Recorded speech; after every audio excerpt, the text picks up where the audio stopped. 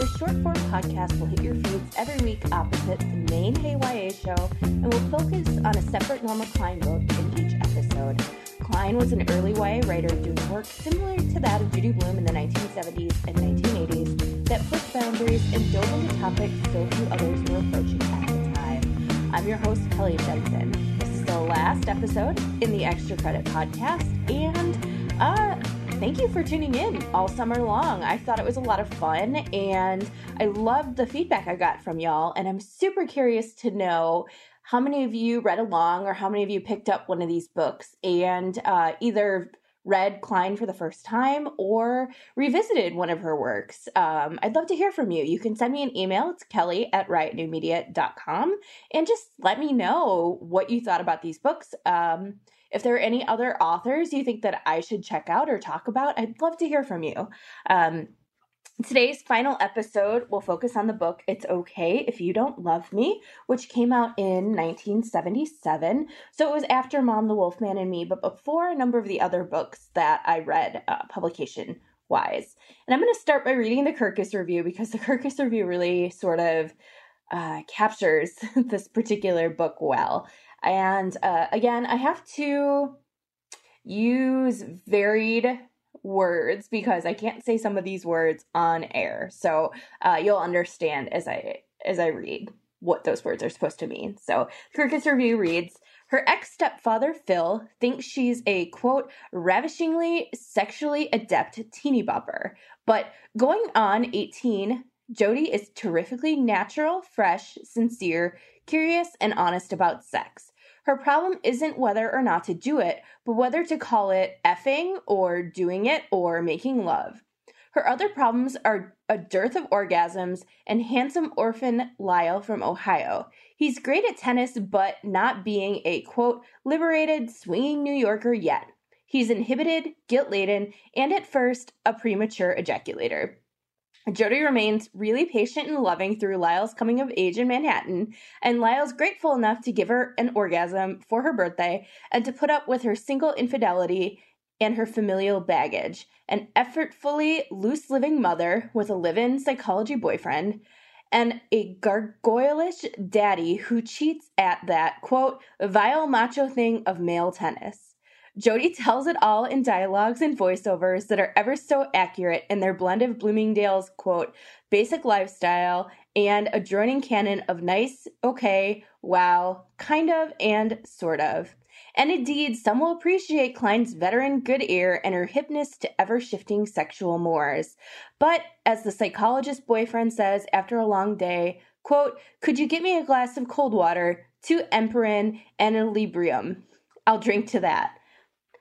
It's a heck of a review for this book. And also, interestingly, spot on. So this book is about 2 people. It's about Jody, who is a native New Yorker, and it's about Lyle, this boy she meets when she is doing a summer internship at a big science research facility. And Lyle comes from Ohio.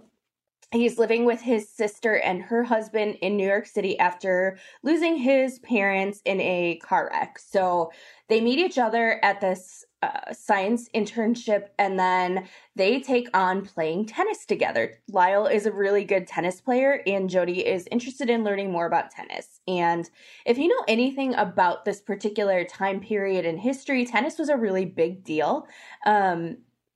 There was just a book out. It was a memoir, You All Grow Up and Leave Me.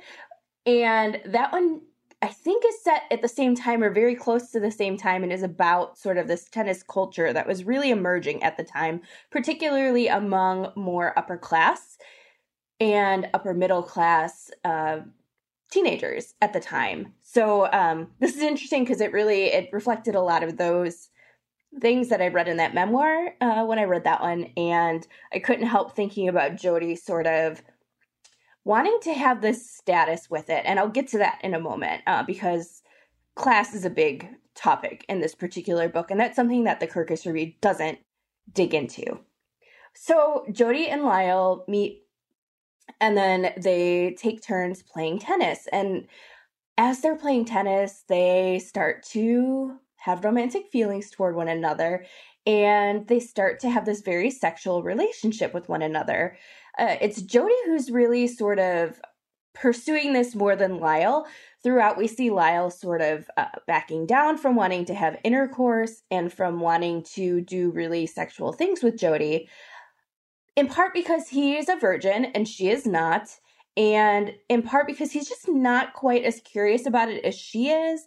And we see that this changes over time. It has nothing to do with her in particular. It's just his own hangups. And it's actually kind of interesting to think about his hangups versus Jody's real interest in sex. And I think that that is one of the things in this particular book that I thought was super noteworthy. Jody is very interested in sex. Jody is very open about being a sexual person, and the types of sex that she participates in or is curious about range the entire spectrum, and we see it all in the book, which I think was really, really wild, particularly at that time in YA fiction. I think even now, thinking about this book, it talks about intercourse, it talks about oral sex, it talks about female masturbation, and these are things that we so rarely see now. To see them all in a book published originally in 1977 is really surprising, and I really appreciated just how open and curious Jody was about her sexuality. So that aside, I thought Jody was also this very frustrating character. She has a lot of preconceived notions about so many things and so many people in the way that teenagers do, but hers sort of got very grating after a while. And I found this particularly to be the case when she talked about the differences between her and Lyle when it comes to their upbringing. So Lyle came from Ohio. He's clearly not as cultured and not as worldly as she is because she grew up in New York City. And there's a lot of playing into this idea of rural versus urban and how backwards people from the Midwest could be. And it's not quite challenged as much as it should be, as much as I hoped it would be, particularly because we don't get to see Lyle's side of the story very much. We are seeing it all through Jody's perspective, but clearly there's something more going on with Lyle. And Lyle has just suffered this incredible loss of his parents, but that doesn't come up very much. It's just sort of a thing that happened. We also see this really interesting dynamic of Jody being Jewish and Lyle's sister being Catholic. And there's this particularly interesting scene near the end of the book where Lyle's sister is pregnant again, and this is causing her some distress. She's not feeling great, and Jody is over there and suggests that she gets an abortion if she's that unhappy. On one hand, it's awesome because we see this discussion of abortion going on, again, in a book at a very, very early time when these conversations weren't as common, particularly in YA fiction, with a teen bringing this topic up. But we then see Lyle's sister and his brother-in-law get really, really defensive about it. And Jody doesn't seem to understand that it's not because of her views on abortion, but because they're very Catholic, and this is just something that they don't see as an option for themselves. Not that they don't think it's right for other people, but it's a really interesting clash of backgrounds here, and Jody is unable to step outside her own experiences and understand the experiences that other people have had, or the belief systems that they grew up with or practice, because she's only ever had her own, and she's only ever been exposed to people who are like her. Which takes me to sort of this interesting thing where she doesn't have any friends. So she goes to a private school, and she says very early on that she doesn't have any good friends, in part because her best friend moved away. Her best friend's going to a different school somewhere else. And her last year was spent with this guy, this very popular guy who was a year older than her. They had this very intense relationship, and her entire self got wrapped up in this guy. When they broke up, she had nothing. And she doesn't seem particularly sad about this either. She's okay not really having friends. When this guy comes back, though, she's deep in her relationship with Lyle at this point. He comes back for this alumni gathering, and Jody sees him. She gets excited about him, even though they are broken up and that he sort of is not part of her life anymore at all. Jody decides that she's going to sleep with him, even though she's in this relationship with Lyle. And the secret affair she has with Wesley is his name. Whitney is his name. She doesn't tell Lyle about it until she does. And that puts their relationship a bit on rocks. And she doesn't understand why. She doesn't understand why Lyle would be upset about this. And the reason that she slept with Whitney is because, as she says, I did it because I knew I'd been looking about 100 times better this year than I did last year when I'd gone with Whitney. I'd lost about 10 pounds and my figure had kind of settled into the right places. More than that, this particular morning, looking at myself in the mirror, I knew it was one of my good days. I wanted to show Whitney all of me, show him how I'd improved, and sad to say, I wanted to show him I could now come when we made love and I was on my way to being a liberated woman and all that junk. Interesting. She wanted to just prove herself to him, even though she had this boyfriend, and I thought that even just that dialogue sort of showed this belief system Jody had about the ways that she was this liberated city girl and Lyle is just this like sweet country boy who is who needs her to sort of be this liberating presence in his life. The book offers, in terms of relationships, this really interesting dynamic with her mom, as has been seen in all of the books that I've talked about here. Norman Klein has done some really interesting things with the parents in these books and has offered these really unique family relationships that were not seen at the time and that I think are still fairly rare to see. And in the case of Jody, her mom is twice divorced. She married Jody's father. They don't have a relationship at all. Jody's mom then married this man named Philip, who became her stepfather. They broke up. Jody maintains this really close, very sort of strange relationship with her stepfather, Philip. They hang out all the time, and Jody sees herself as sort of like the hot young girl that he lusts after. And when Phil is in another relationship later in the book, Jody's actually kind of disappointed about this, thinking that she no longer has a place in his life as sort of like the young liberated woman who he can lust after. And then Jody's mom has this third relationship with this third guy. His name is Elliot. He lives with them, but her mom will not marry him because her mom thinks that the marriage institution just doesn't work for her. But she's fine sleeping with this guy and having him live in the house. So she's got this like third, not stepfather, but male figure in her life. The trend that I saw in other Norma Klein books where fatness is really derided continues in this one, as even that little passage I read pointed out. Jody talks regularly about how she is a chubby person, and fatness and chubbiness are seen as problems, as character flaws throughout, which is interesting. It's interesting to think again about how many smart things Klein did in her books, and yet this remained a challenge for her in each and every one of these books I read. Fatness and being larger than what is quote-unquote average was seen as a character flaw in some capacity. But yet we see all these really, really insightful and moving portrayals of unique families, of sexualities that aren't heterosexual, that aren't what are deemed quote unquote normal. It's an uncomfortable kind of juxtaposition to see so much openness and then yet still see this thing over and over again. That is clearly a sort of limiting piece of being inclusive in her work.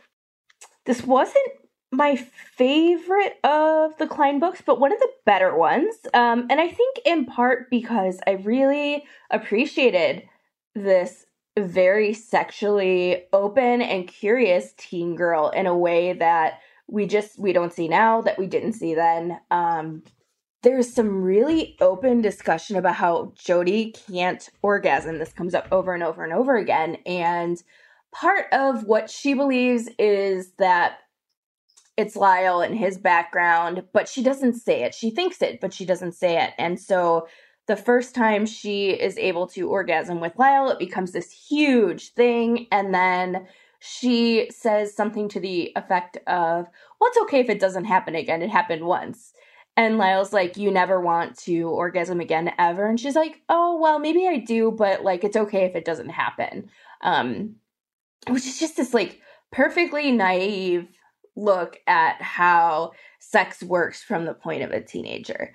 You can get annoyed as an adult reading it, and you can get sort of sad for Jody as well as particularly for Lyle in that moment. But it's easy then to step back and be like, they're teenagers. They don't quite understand how complex human sexuality is, both in the physical and the emotional and the mental aspects of it. So I really appreciated that. This one did not feel as soapy as some of her other books have felt. But I wanted more from this one. I wanted to know Lyle more. I wanted more digging into class. I didn't even bring that up yet.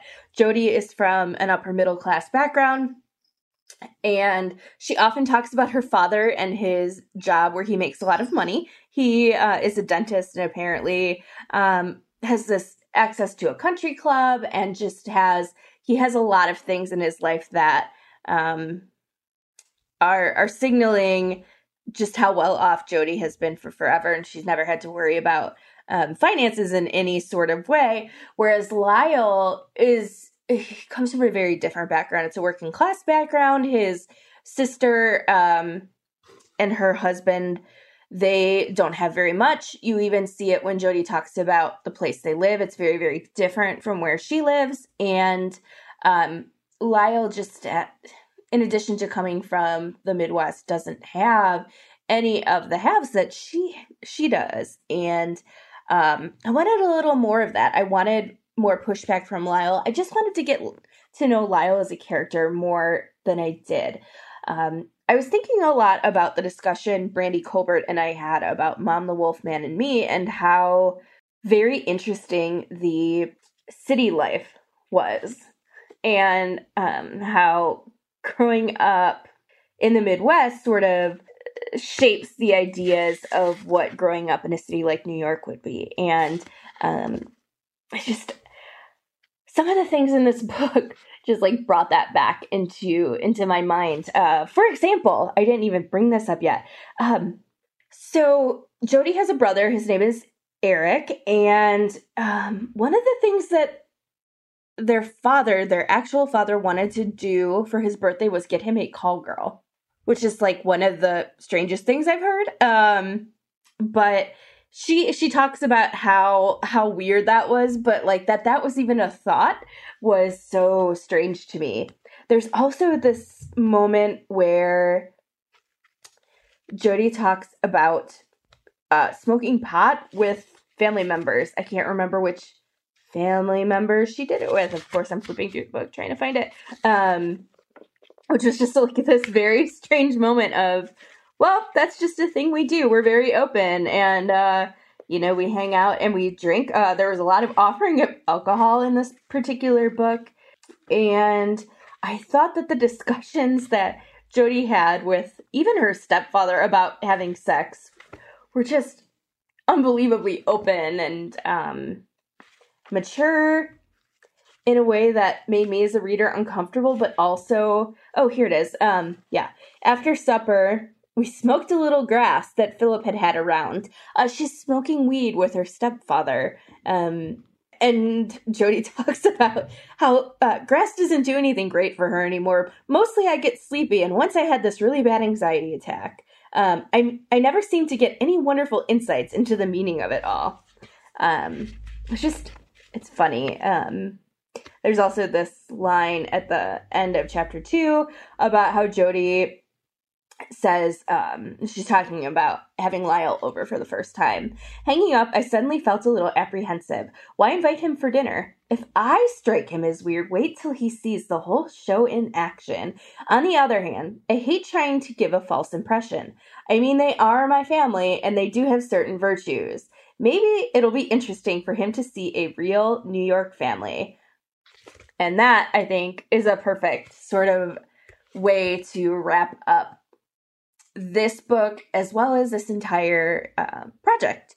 In that, one of the things I think this project and Norma Klein's work in general has shown is just how varied and various families look, how they feel, how each person in a family operates in this very different way and yet has this very specific role to play in the family. And I mentioned in one of the earlier podcasts that the adults in her book seem to take on a more juvenile role, whereas these teenagers seem to have these like adult roles in the book. And I think that this one is no different, particularly as we see Jody thinking that she needs to be this like hot girl for her stepfather, and that she sort of needs to explain why her mother has had so many relationships with men, and that she too has to sort of give Lyle this look at what a real New York family is like. And these are really books about life in New York City as well. Most of these books have featured a teen girl who is Jewish, so it's a teen Jewish girl experience in New York City at a particular time. We got the 70s and 80s. And also, most of these characters have been from upper middle class families. Not all of them, but most of them have been. So it's a very particular viewpoint and very particular time frame and setting. And yet some of the bigger issues in these books, so thinking about family dynamics, thinking about sexuality, thinking about relationships that we have with our peers as well as with our family members, those are so universal. And I feel like she really hit something bigger here. And it's interesting to have read the books out of order rather than reading them in order, because you can see some of the pieces that she was working with earlier on as they ended up translating into books that came later. And you can see her thinking and her perspectives as they grew and as they changed and as they shifted. And it's just a really neat experience to take such a deep dive into the books.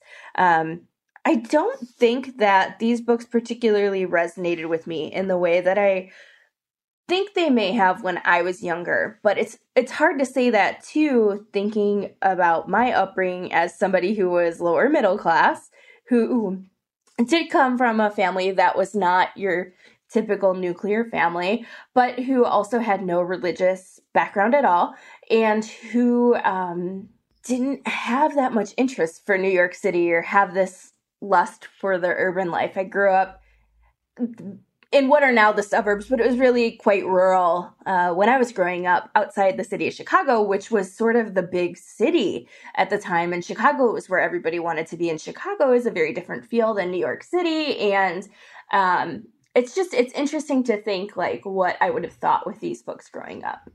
Judy Blume was a staple in my young reading life. And I can see how Norma Klein was such a staple for readers who were young too, though I think she is quite different than Judy Blume. I see the parallels, but I don't necessarily think that they are one and the same at all. I think that that's maybe a good place to end this show, to end this series. And thank you all so much for tuning in, for being a part of this conversation, and for coming along for the journey. I hope it was interesting for you. I hope that Some of the takeaways that you got listening were along the lines of the takeaways that I got. I hope that you have maybe picked up a book that you wouldn't have otherwise picked up. If you've been a longtime Norma Klein fan, I hope that you revisited a book of hers or plan to revisit a book of hers and just sort of see what YA has become in the generations afterward. She certainly did some tremendous things, and despite the weaknesses, those big, tremendous things outweigh those weaknesses. But also they shine a light into why we're still having to highlight things like fatness, why we have to keep talking about how we talk about the body and what it does and does not mean. So on that note, thank you all for tuning in, and we will see you next week for the main podcast, and maybe in the future we'll do another short form podcast of some sort, but I make no promises. So have a good one, and I will talk to you again soon. Bye.